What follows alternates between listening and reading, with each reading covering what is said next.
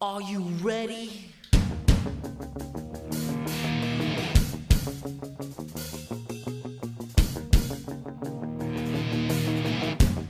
Now back to Heatwave Sports. Hour 2, Heatwave Sports here on a Super Sunday night. Tim Unglesby, Chris Wynn, Damon Cotton with you for the next hour as we move into the new quote-unquote work week and a big sports week with the NBA draft happening on Thursday night. Kind of went through the first 4 picks. We'll look at the rest of the top 10. Orlando, Chris, would be on the clock at number 5, so they have 2 of the top 8 picks. Who do you have destined to be wearing the Orlando Magic jersey? Well, so this is an Orlando team, obviously, that is in full rebuild mode, okay? This is not one of those teams that we expect to be serious Eastern Conference contenders probably for the next 2-3 years. So what's that mean? Well, you can take a shot on guys, right? You can take a shot on a guy who might not be up to snuff probably for a couple more years, and that's Jonathan Kuminga. Okay, we're talking about somebody that has elite defensive potential, Tim, and I think he'll end up figuring out his long range shot. He's going to be one of those good 3-and-D wing with size kind of guys, who can pretty much guard just about anyone.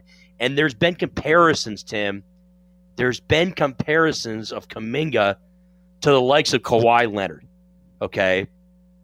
But what's hilarious is that you talk to 8 out of 10 NBA guys and girls, and they say, well, he could end up being like Kawhi Leonard.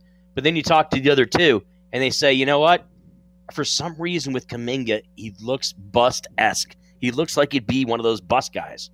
So, to me, I think he's a perfect Orlando Magic pick because Orlando's, had a storied history of guys who they picked there and who would, at that size, at that position that didn't pan out. Okay. Yes, they landed it when they picked Shaquille O'Neal, or when they picked Chris Webber and then traded for Shaquille O'Neal. They picked Chris Webber and traded for Penny Hardaway in that draft. So they landed with Shaq. They landed it with a couple of other players, obviously. And I think they have a really good chance to land with this kid, too. I think he's, when it comes to defense, I think he can figure his offense out. I think this is the direction that the Orlando Magic are going to go with this pick at number 5. Our buddy Jose Volonte chiming in. He likes Scotty Barnes to the Magic. I think that's the case, too. If Barnes is there, Chris, you're okay with that as well?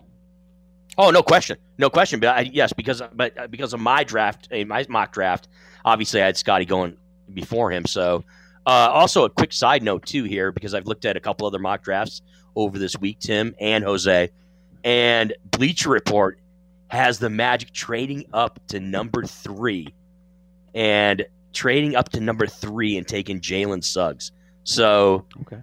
This could be absolutely a position here, Tim and Jose, where one of the first big moves gets made, and where the Magic try to move up and try to get somebody maybe even more impactful, i.e., the likes of Suggs. So if the Magic were able to do that, obviously it'd be a win-win for them. But I just wanted to throw that in there because that is something that could very well be a possibility come the draft on Thursday. Number 6, Oklahoma City, and this is a team.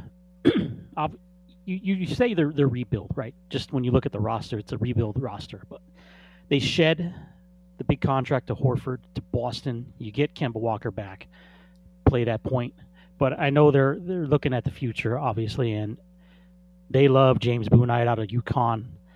That seems to be the secret that's not being kept secret is that if he's there at 6, that's the guy they like. And I know a lot of it could be posture and kind of just throwing out rumor, but that seems to be the fit that Bouknight would be the guy to go at OKC.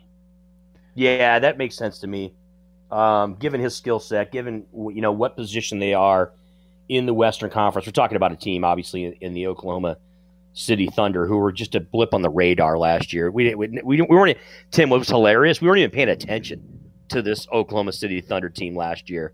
So I mean, they're in a scenario where it's basically we just need to build this team back up, right? We need to get this team back to where, the expectations are we can win basketball games and we're actually still relevant again.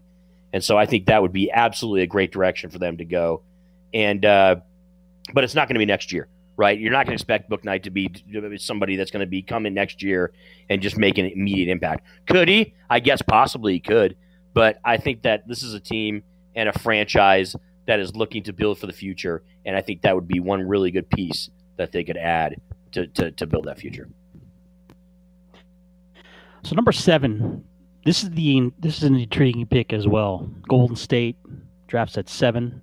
We know the injury issues to Klay Thompson the last 2 years.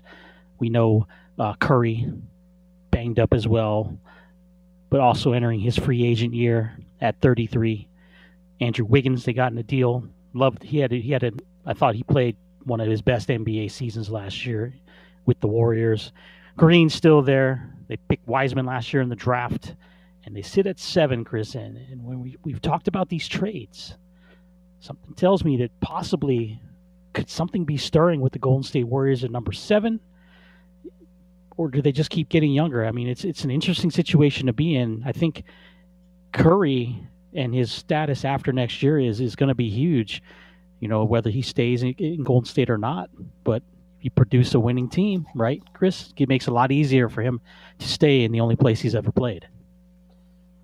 No doubt. And it just seems to me it'd be hard pressed for me to believe that Steph Curry would not be a Golden State Warrior, at least in the near future. That'd be shocking. But at the same time, I also think that with this draft pick here, and look, I don't want to dive too deep into possible trades or what could happen, because obviously that messes up our viewpoints regarding analysis of these prospects. But if the Warriors were to draft in this spot, I mean, I think Mitchell's going to be the guy. I think Mitchell out of Baylor is going to end up being the guy. I get it; he's a point guard. Okay, obviously Steph Curry is the point guard there, but as you pointed out, it never hurts to have depth, right? It never hurts to have quote-unquote insurance policies. You're talking about, a Naismith and Big 12 Defensive Player of the Year in Mitchell. He's arguably the best on-ball defender in the NBA draft. We're talking about a kid that's got lightning quick feet, I should say. Unbelievable anticipation. And I think he's going to be a stud defender from day one in the NBA. I think it really is. And, he's also got very few weaknesses, by the way, in the offensive end of the floor as well, too, because he's got, that unbelievable burst. His open court speed and quickness is unreal. He can, whether it's ball screen, whether it's other ways, he can beat his defender. And he's got a 2.23 assist to turnover ratio, which is also top notch across the board. So I think, look, the Warriors, and taking into account what you said about Steph Curry and about, possibilities if they were to move on from him, which again, I can't even believe I'm saying that. But if that was even, but Davion Mitchell is someone I think that they would be happy with. We're talking about a guy who at major publication, whether it's ESPN, whether it's Bleacher Report, whether it's CBS Sports Network, whether they talk about him as a franchise point guard. Okay, he has the potential to be a franchise point guard. Okay, we all know that's potential. That doesn't mean he's going to be, but still, I think the Warriors would be very happy if this was the kid that they took at number 7. And if we want to talk about trades, I mentioned it, the Brad Beal situation, right? You want to plan a little bit ahead. A lot of things Golden State could do here. It's definitely one of the more intriguing talking points of what's coming up in the NBA draft on Thursday. At number 8 would be your Magic again. Chris, who do you have Orlando taking with their second pick in the first 10? I think they go shooting guard. I do. I think they go with the kid out of Tennessee. I think they go Keon Johnson. Johnson, it doesn't matter who you're talking about in college basketball. This is one of the best athletes in the game today at the college level. First step is unreal in the open court. We're talking about that. You want to talk about a guy that's going to be fun to watch, I think, in the NBA from an offensive standpoint. You want to talk about a guy that's going to be probably in the dunk contest a lot. You want to talk about a guy that, his frame is going to end up filling out in time, who's aggressive, who's competitive, who basically maximizes every tool that he has on both ends of the floor. And, by the way, possesses tons of versatility on the defensive end. It's Keon Johnson. So I think that I think the Magic go this direction. I think that, you add another guard that I think is an upgrade to they lost Evan Fournier, so they don't have the small forward / shooting. I mean, Evan Fournier was a small forward, I guess, but to me he was a shooting guard in Orlando. But I think it'd be a solid pick if they were able to get Johnson, the 6'5", 186-pound kid from the Volunteers of Tennessee. Number 9 would be Sacramento. We've already talked about the proposed trade rumors with Buddy Hield and Kyle Kuzma switching places, which makes sense if you look at Sacramento's build-up, right? De'Aaron Fox coming into his own now. You have Ty Halliburton, the pick just a couple years ago, also in that backcourt. Bagley in a contract year to dump that $11 million salary. Veterans in Harrison Barnes, so you bring Kuzma in to beef up the team. And let's not forget, though, all indications are that the Sacramento front office has been heavily on the phones talking about trades and possibly won't be picking at number 9. But when you look at them and what they could bring to the table, I think if the deal with Hield goes through, it changes in my aspect of where they're going at it. But I know Wagner out of Michigan was being looked at this spot. But I think they got to go big. If you make the deal for Kuzma, I think you continue to go big and bring in another big body at that pick. Yeah, and they have projected Wagner at 6'9", 220 as a small forward in the NBA, right? So you would absolutely look. You want to talk about outstanding positional size for a wing at 6'9". This kid is absolutely that spot. So I think this is the direction they do go. Look, he's very young, despite his youth, though. You're talking about one of the more experienced players in the draft. He played 59 games professionally in Europe, as well as being the best player on a number 1 seeded NCAA tournament team last year at Michigan. So he is unreal as far as his impact defensively, on or off the ball. He's big enough to guard most power forwards in the NBA, which is saying a lot considering the kid's just about to go into the league. And, he's an intense guy. He's got a ton of technique across the board. He's always been lauded for his smarts when it comes to team settings and being able to pick his spots. He's also a tremendous defender when it comes to passing lanes and a rim protector. And so he was a big reason. He was one of the big reasons why Michigan was one of the, I think they were ranked top 5 in defensive efficiency across the board. So I think this would be a solid pickup for Sacramento if they were going to go this direction. But I also think they could throw a curveball in this too, Tim, and all the listeners out there. This could be where Moses Moody goes. They could go Moses Moody here because you talked about the Buddy Hield situation. And if he goes, and if they do end up making a deal where he gets shipped out of town, Moses Moody could be the guy. Okay, you're talking about a 6'6", prototypical 2-guard who can flat out light it up, right? I mean, we're talking about shooting from 3, and his scoring efficiency with guys that have over 400 possessions is pretty much ridiculous. In the half court, the guy's unreal. He's top 10 in the half court when it comes to scoring efficiency too. So I think they'd be happy with either one of these guys, but I think they are going to go Wagner. And that takes us to selection number 10, New Orleans Pelicans. What do you surround Zion Williamson with? When you look at the roster makeup, you're dropping Ball, Hart, the guys they got in the Laker deal. They're up in free agency. Could they come back? Sure, but it's a tough situation to be in for New Orleans. But you have another guy in that deal, Brandon Ingram, who was exercised out. He's $29 million. Eric Bledsoe, the veteran there. Steven Adams, a veteran, right? With Zion. So obviously they're building young guys around the core veterans that they have. Jackson Hayes, also youngster there who looked good last year. So what do you do to increase the value of Zion Williamson, and what can you do to get this team in the playoffs? I know that's going to be a sticking point.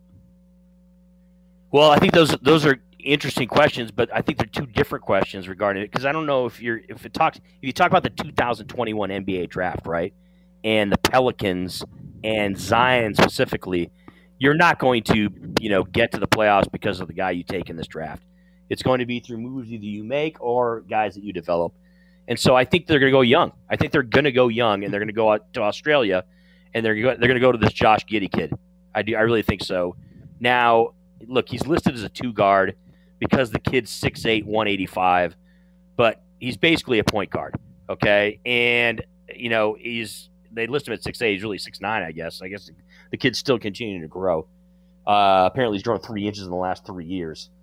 And he led the competitive Australian NBBL in assists at over 7.4 a game last year. I mean, he is a textbook pick-and-roll type of player who you could argue is probably the best player in the draft. And his, you know, they've talked about his vision, creativity, and awareness like the kid's out of this world. Okay? He's an unreal ball handler. He still look, he has to work on his defensive skills, no question. But he shows great instincts when it comes to him on the boards and when it comes to steals. The kid's, you know, a ball hawk to say the least. So, he was top 5, by the way, in the NBDL in rebounding, despite his lack of strength. You know, we're talking about somebody that's 6'8", 185, not exactly, you know, Zion-esque, but still, I think this would be a direction that would be well suited for this Pelicans team. But I don't think, Tim, it would be any scenario where they'd say, oh yeah, this is a kid that's going to, you know, in the next year or maybe even 2 years is going to be a key piece to them going deep into the playoffs. But I think it would still be a good pick for them. NBA draft Thursday night, TNT. We'll see the next NBA superstars join their new teams. Kate Cunningham looks like pretty much the solid number 1 pick to Detroit at pick number 1. When we come back from the timeout, a couple of NFL news and notes that pop through the old wire today, and then we'll move into Major League Baseball as the trade deadline now 5 days away. We had a deal today. We'll look at that one and the big names available on Friday at the MLB trade deadline. Tim Unglesby, Chris Wynn, Heat Wave Sports, back after this.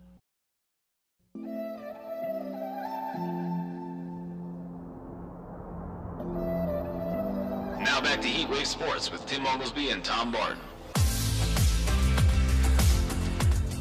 Tim Unglesby, Chris Wynn tonight on Heat Wave Sports. And Olympic update, Chris, if you're tuned into 220, got that beach volleyball going on right now. Team USA on the men's side. Jake Gibb, Troy Bourne against the Italian team. So I know you're checking that out, being a fan of the old beach scene there.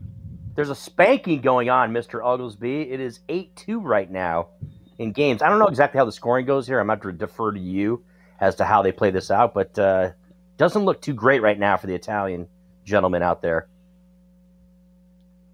No, definitely not. And team put together, if you follow it, Gibbs' partner shows up to Tokyo and tests positive for COVID, so they had to fly in Troy Bourne.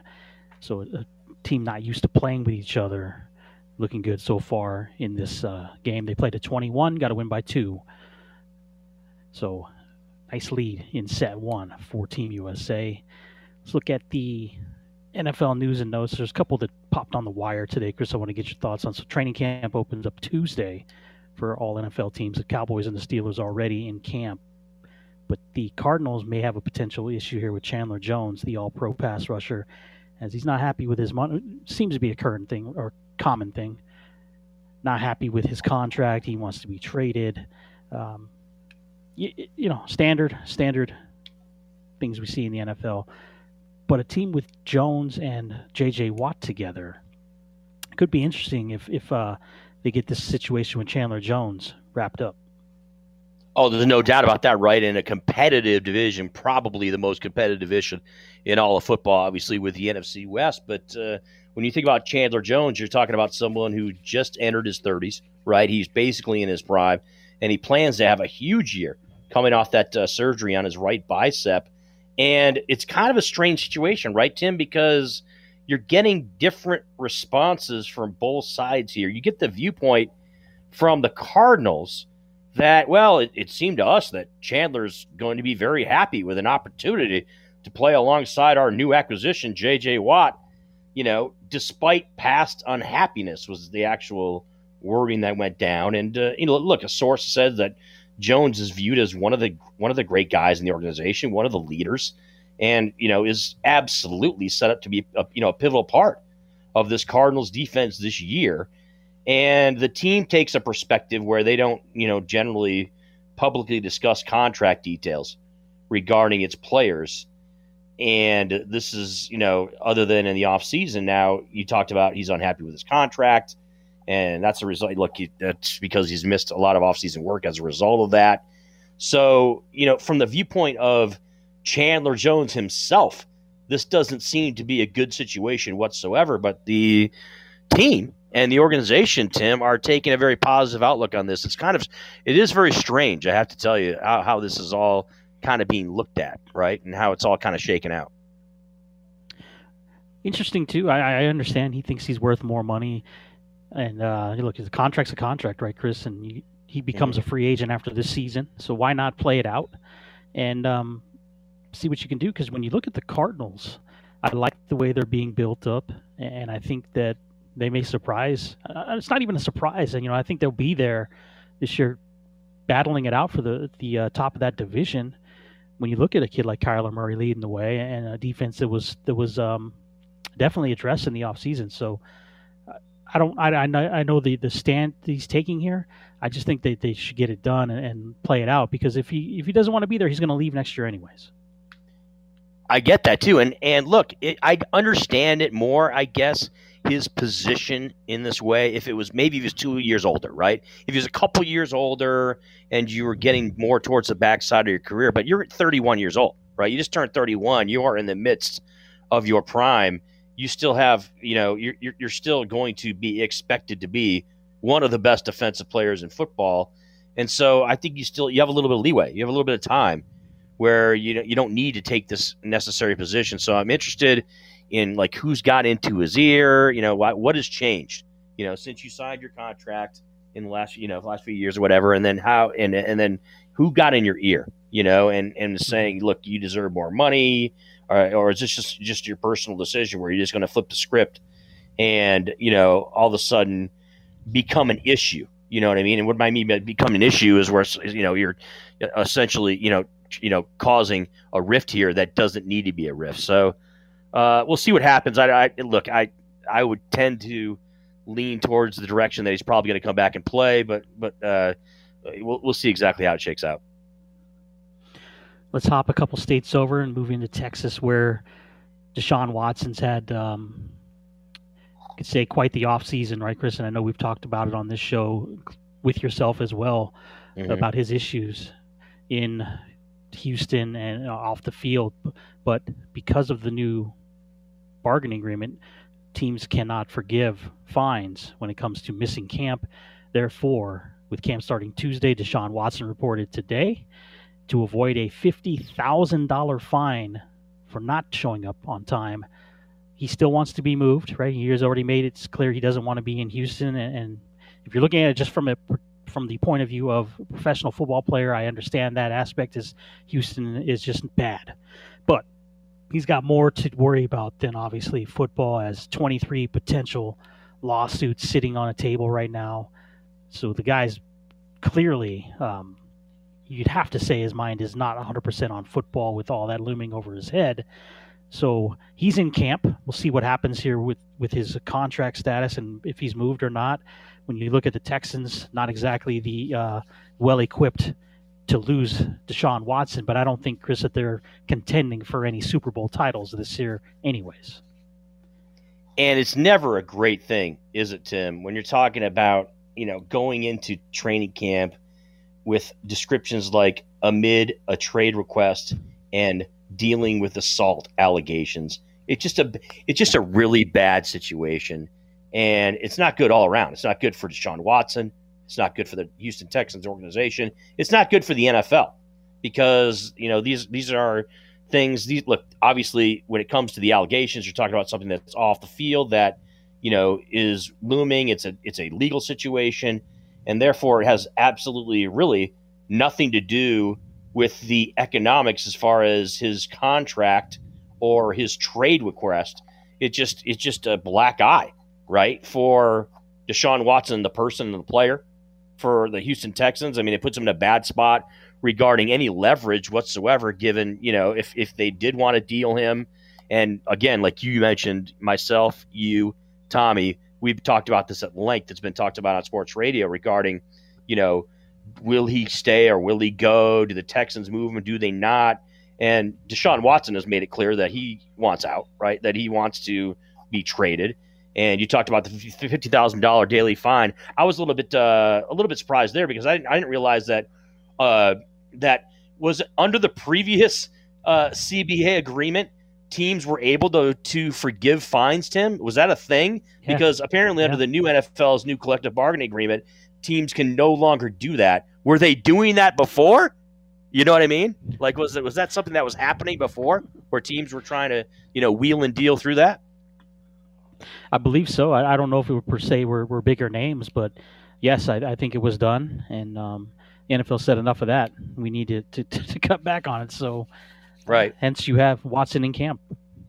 And so, look, he first actually traded back in January after the Texans hired Nick Caserio as the GM. So he's not going to look. It's Deshaun Watson's not changing his mind, I don't think, regarding the Houston Texans. All right, he's not happy about leadership and about the general manager. He's just not happy in the situation. So the Texans are just between a rock and a hard place. And oh, by the way, your starting quarterback, who is for all intents and purposes their starter, nobody's going to beat him out, right? If you're the Texans, you're not going to have somebody that's better that's going to come out this season and beat him out. So it's going to be intriguing to say the least to see how the Texans handle the situation and because Deshaun Watson, again, I talked about Chandler Jones. I think Chandler Jones is going to show up. Deshaun Watson's already opened the door. When you say you're going to report to avoid $50,000 fines, which, by the way, kind of harkens us back to the likes of Marshawn Lynch, right? You don't want to get fined, so you show up for media obligations. It's kind of the same thing, only in a bigger scale here with Deshaun Watson. I don't see any type of scenario where Deshaun Watson reports to avoid the fines and then just doesn't stay and play, right? I mean, I just think he's going to stay and play. And then, setting aside, obviously, the legal situation going on, whether or not the NFL takes action, if there are, more things that come out of these allegations where he's in some type of criminal or civil, civil issue where the NFL and the Texans have to make some steps, I think he ends up playing. And I think that it's kind of, it doesn't get washed under the bridge, but I think it's just a situation that they just kind of play it out and just keep moving along as they go. Chris, isn't this crazy that in 10 days' time, 11 days' time, so on the 5th of August, we have a football game, the Hall of Fame game, Steelers-Cowboys, and then on the 12th, preseason week 1 starts, literally 2-3 weeks away from NFL football. How great is this, Tim? We are just basically essentially about a month away from, and I talked about this last week on the show with you. I said, look, it's going to be so great.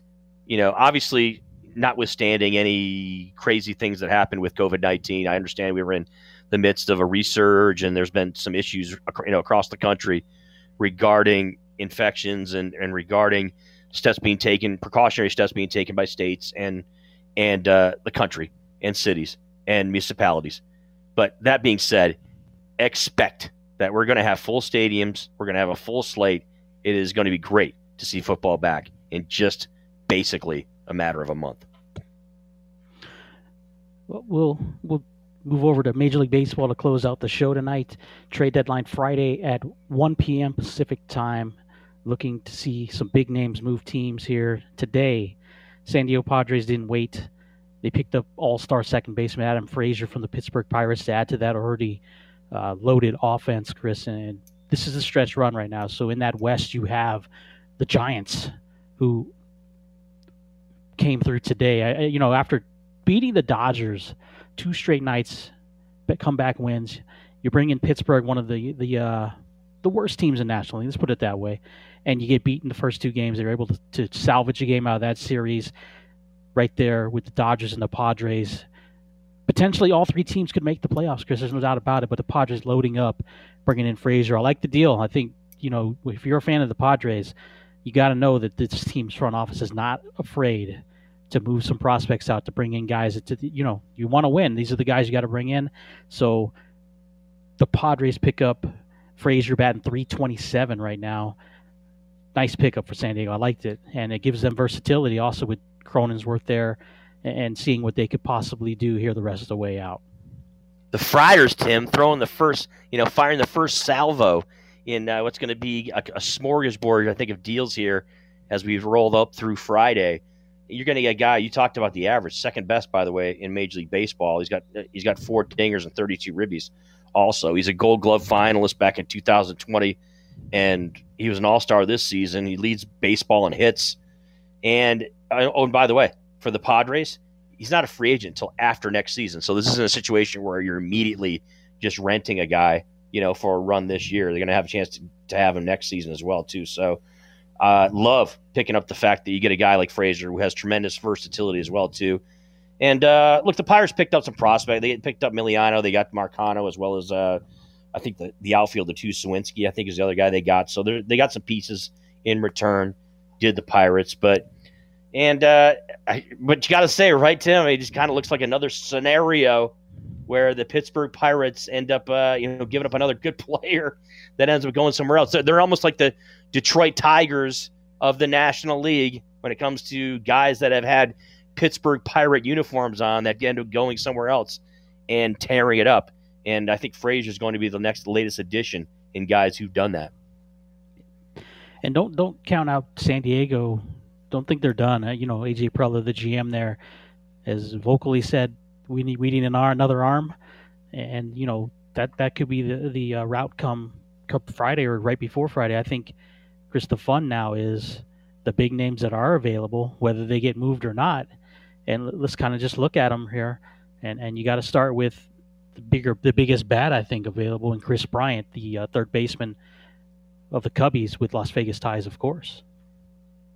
Oh, no doubt. And you and Tommy had a chance to talk a little bit about this yesterday, and it's going to be so fun to kind of see what happens with Chris Bryant, because I think there's 2 or 3 options that could be very fun and that could be very interesting to say the least when it comes to where he goes and what could happen if he ends up with the Dodgers, if he ends up in San Francisco, if he ends up in Milwaukee with the Brewers, right? I mean, it's so much fun to kind of think about what would happen there. And the same thing too is true with Trevor Story in Colorado. I mean, Trevor Story is a guy that's going to be impactful, right? And if he ends up on a team like the Mets or ends up going to the White Sox or going somewhere where he could end up being someone that does that is going to be hugely impactful, to say the least. It's going to be fun too to see kind of where he goes. So those really the 2 guys that I'm kind of taking a look at. Obviously, there's other names out there, and there's other teams that are kind of teetering on the edge of either being buyers or sellers that we don't really have a firm hold on what those teams are yet. But those are the 2 guys that I'm really looking at right now. So if I said, Chris, put the GM hat on, and you're looking at where Chris Bryant is going to end up, give me your top options here, top 2 teams you think. Does he stay in the National League? Does he move to the American League? And is it a powerhouse team that would acquire a bat like Chris Bryant? I think it would be a powerhouse team. I think it's going to be the Brewers. I'm telling you, I guess that's not really a powerhouse team, but I just think that is a situation that could absolutely present itself. I think the Brewers are a situation where, they absolutely need a bat, right? They need more offense there. They haven't got out of Christian Yelich and Tommy talked about this yesterday, right? Christian Yelich hasn't been the Christian Yelich to be expected this year. So I think they could use a nice boost with a bat there in Milwaukee. I think it'd be a good fit there. I also think the Giants would be interesting too. I mean, I just think the Giants now, it would give you the perception, right, that they're adding another, a guy who's, on the other side of 30, right, that you're adding. But at the same time, I mean, it's just, I just think it would be interesting as all get up if Chris Bryant ended up in San Francisco, and then you've got this whole situation going on right now with the Giants, the Dodgers, and the Padres all battling in that division. kind of jockeying with each other, if you will, across the board. But another team, and as much as I hate to say this, the Yankees might be in play for him, Tim. I'm telling you, the Yankees might be in play. We look at this squad, everybody says that, look, and I said this last week to you. I said I don't think that they're going to be a wild card team. I don't think that they're going to be a team that is going to contend in the American League East by any stretch. But they're still considered a buyer. I mean, you listen to anybody from CBS Sports Network to a lot of these so-called experts. They still think the Yankees that will buy at the deadline, even though they're well short of expectations this season. And look, I understand that they're definitely in the market for an outfielder. Okay, given how much little they receive from left and center field there. And another starting pitcher has also been talked about. We obviously talked about Max Scherzer possibly going to the Yankees as well, too.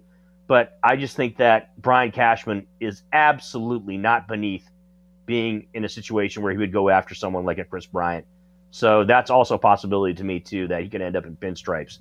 The Las Vegas local could end up playing in the Bronx for the Yankees.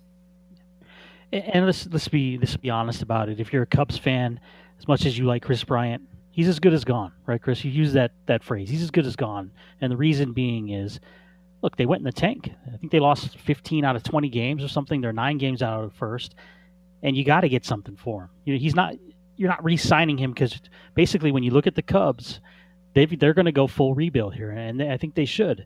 You're not re-signing him. It's not this one-year situation, so you're going to want to get value on it. And the same goes for Javi Baez, and the same goes for Craig Kimbrell. Those guys are pretty much going to be playing somewhere else. I honestly believe that. And now the New York Mets have popped up on the radar as being interested, and why wouldn't they be? You talk about a team that needs offense. I said this last night on the show, Chris, that they have the least amount of runs scored in that division. They're first place, but have the least amount of runs scored between the Phillies, Braves, Nats, and Marlins. They need offense seriously, and it wouldn't surprise me to see the Mets put it together and try to bring Bryant and Kimbrell in on a package deal. I mean, look, they have prospects to deal, and they're willing to take on that salary. So I know it's an abbreviated salary, but still, right, Chris, when you're looking at what it's going to cost you, the Mets aren't afraid to deal here either, as they're holding on here. Phillies and Braves are on their tail. Well, you could be more right, Tim, going back to what you were saying about the Cubs. I mean, you're talking about losing 19 times in 25 games prior to the All-Star break. It just takes all the mystery out of what this is a Cubs team that is going to do at the trade deadline. They are absolutely sellers, all right? They've already shipped out Jock Peterson. We already talked about Bryant. You talked about Craig Kimbrell. Chafin as well as Davies also. These guys are going to be gone, more likely to move than others. There's a small possibility, I guess, you could move Javi Baez and Anthony Rizzo.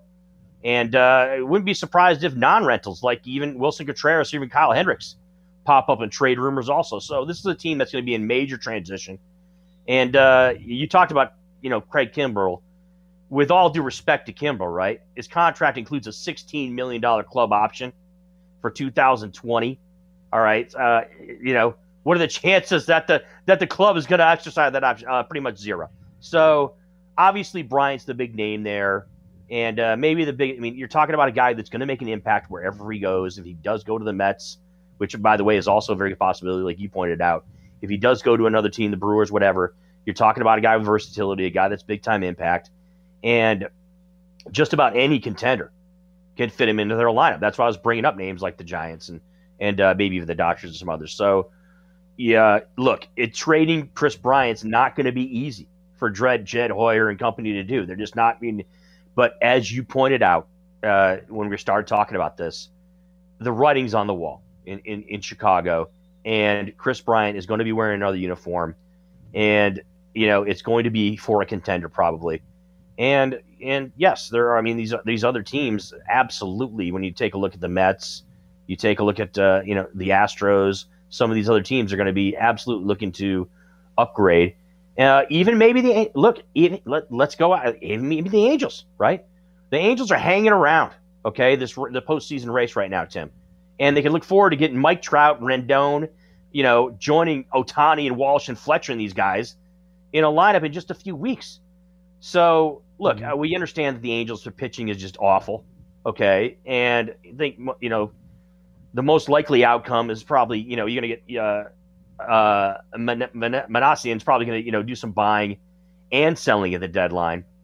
But you could also absolutely see the Angels trading for maybe a starting pitcher, with long-term control of that guy, whoever the pitcher may be. And then they could also trade away somebody like an Iglesias, right? A rental closer, someone like that. So if the Angels don't sign Heaney, they could cash in on him as a trade chip.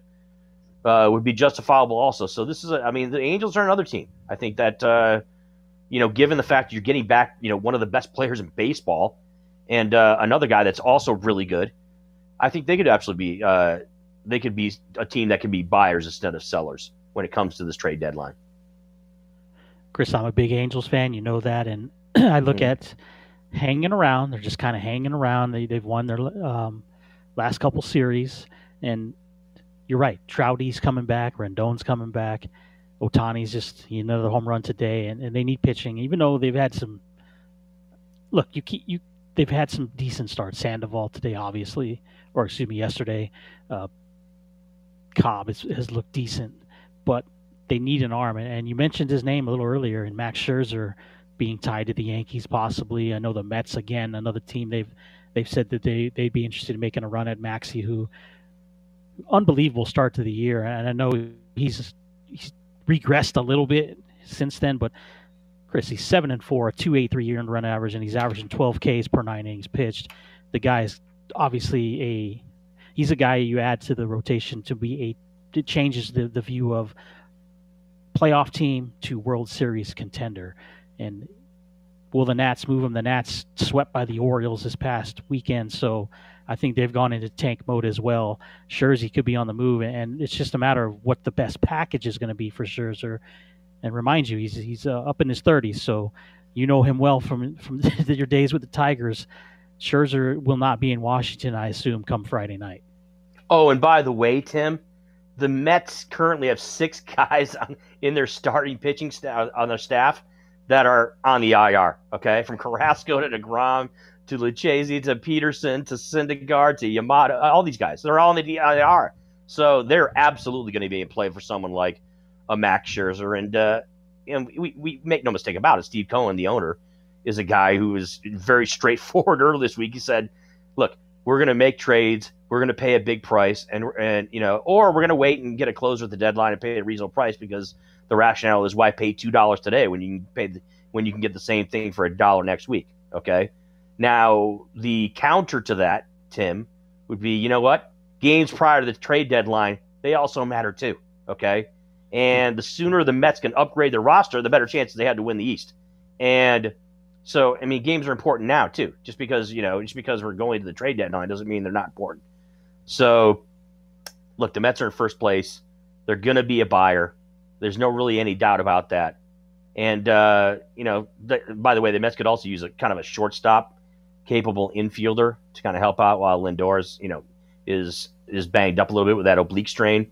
And, you talked about, obviously, Chris Bryant, somebody like that. So they're going to be in the mix. And, but yeah, I was kind of blown away when I saw that they've got 6 starting pitchers on the IR.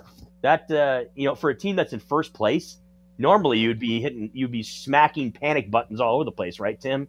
But not with this New York Mets team.